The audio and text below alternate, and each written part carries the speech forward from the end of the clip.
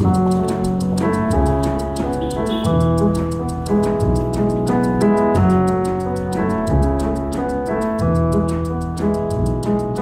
to my podcast, Everyday Sublime, shedding light on yin yoga and meditation.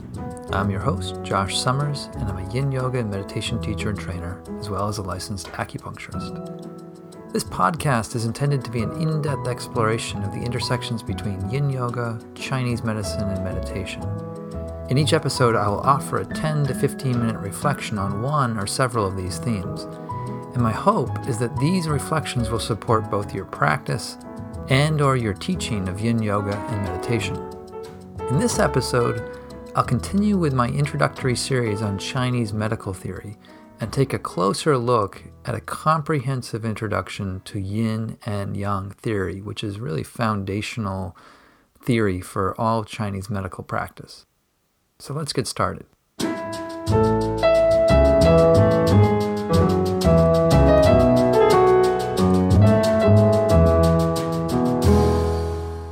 Okay, to begin, what are yin and yang?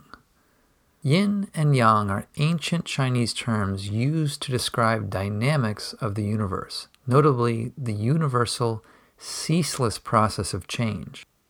In modern usage, we might not think of the terms yin and yang referring to change.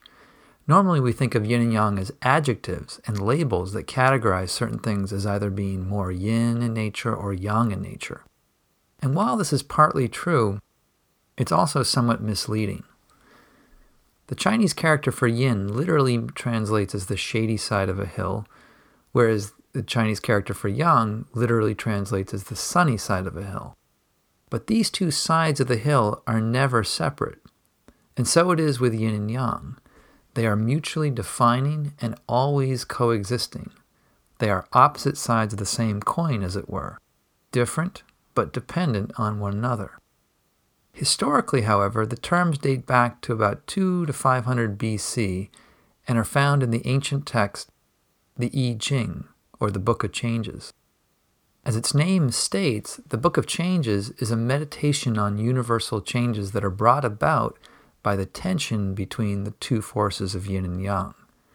Together, the composite of yin and yang dynamics is depicted by the familiar yin and yang symbol, also known as the Taiji symbol.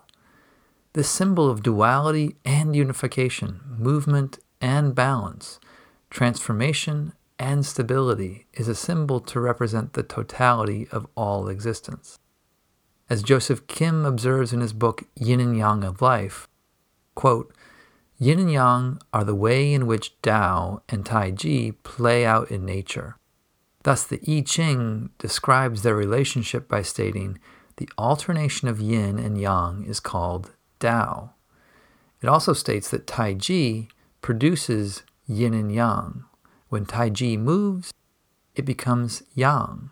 When it is still, it becomes yin. All changes in nature occur due to the interaction between these two forces." For another perspective, I want to share with you a passage from a Chinese medical book we used when I was in school called The Foundations of Chinese Medicine by the author Giovanni Mashiosha.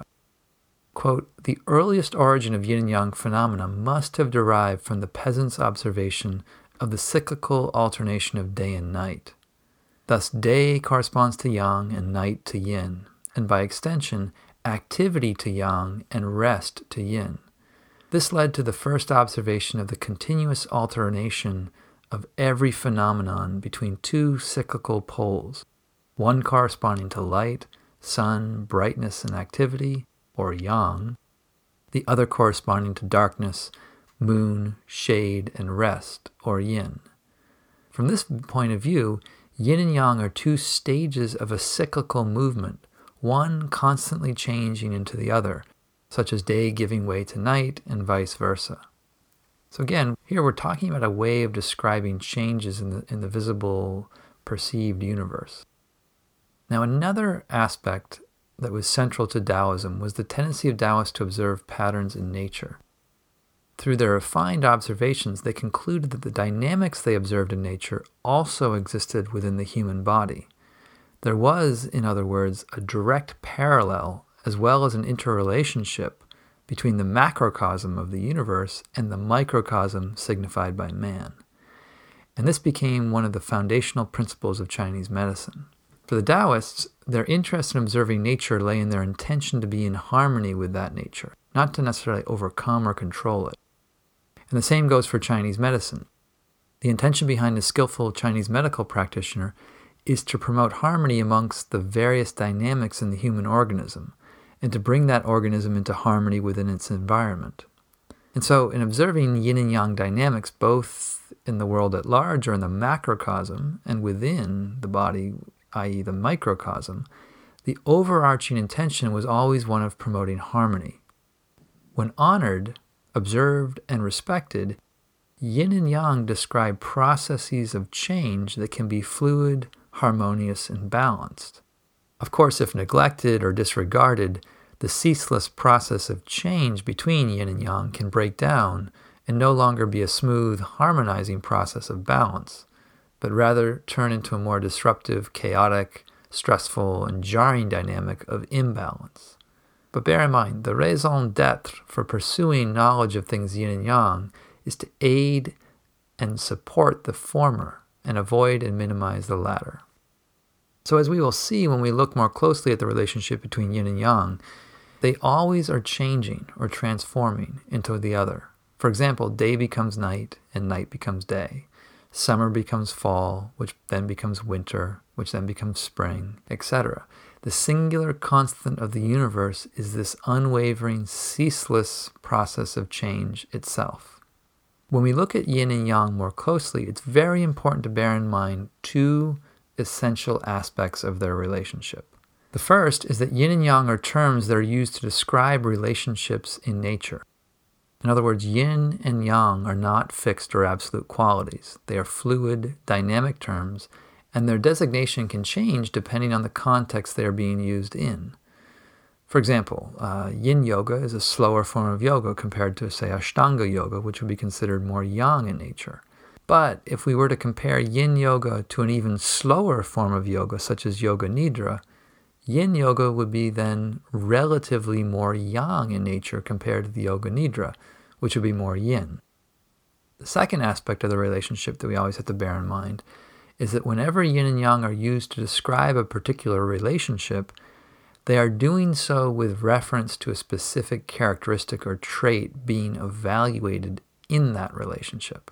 So if we think back to the sunny and shady side of a hill, the two sides of the hill are being compared with reference to the quality of light. Lighter and brighter, sunnier things tend to be more yang in nature, whereas darker, more hidden, shadier things tend to be more yin.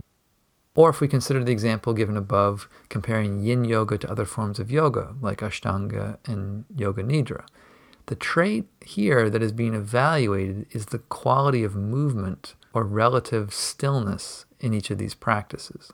That said, in general, over the centuries, there has come to be a kind of consensual agreement whereby yin refers to phenomena that tend to be static, dark, cold, thick, turbid, dense, invisible, rigid, passive, yielding, still, and nourishing. And on the flip side, the consensual agreement around phenomena that are yang in nature, this tends to refer to qualities of mobility, light, heat, thin, clear, sparse, visible, flexible, active, moving, and protecting. But yin and yang designations in one dynamic, where you're evaluating one particular trait, the designations can change when the trait that is being evaluated changes too. So if we look again at the example of yoga styles, generally speaking, yin yoga is designated as yin in comparison to other styles of yoga that are more dynamic or yang in nature.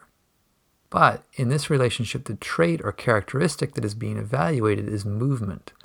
Things that move have greater mobility are more yang. Things that are still and more rigid, they tend to be more yin in nature. So yin yoga is, quote, yin, and active dynamic yoga is, quote, yang.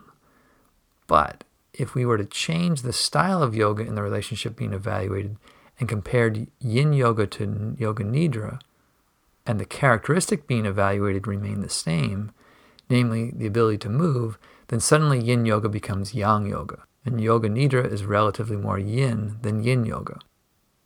The basic idea is that these terms are never fixed or absolute, so it's important not to be too rigid in their application.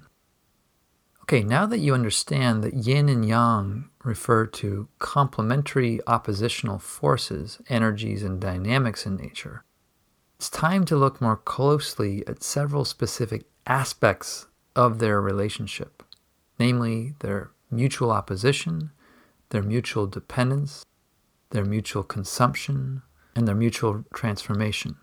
Here, a more comprehensive understanding of yin and yang theory will better help the yogi to integrate yin and yang yoga practices into their life, with sensitivity to the greater dynamics of that yogi's life, their stage in life, their constitutional temperament, as well as to environmental considerations. Okay, so I'll stop there for now, and in the next episode of the Everyday Sublime podcast, I'll continue this series on Chinese medical theory and take a closer look at the different aspects of the relationship between yin and yang dynamics and consider the implications of those dynamics for our practice and health. I look forward to sharing that with you, with insights from my practice to yours. Now, if you'd like to follow along with the Everyday Sublime, please subscribe in iTunes. I left a link in the show notes for you, or you can subscribe directly on my site at joshsummers.net/subscribe.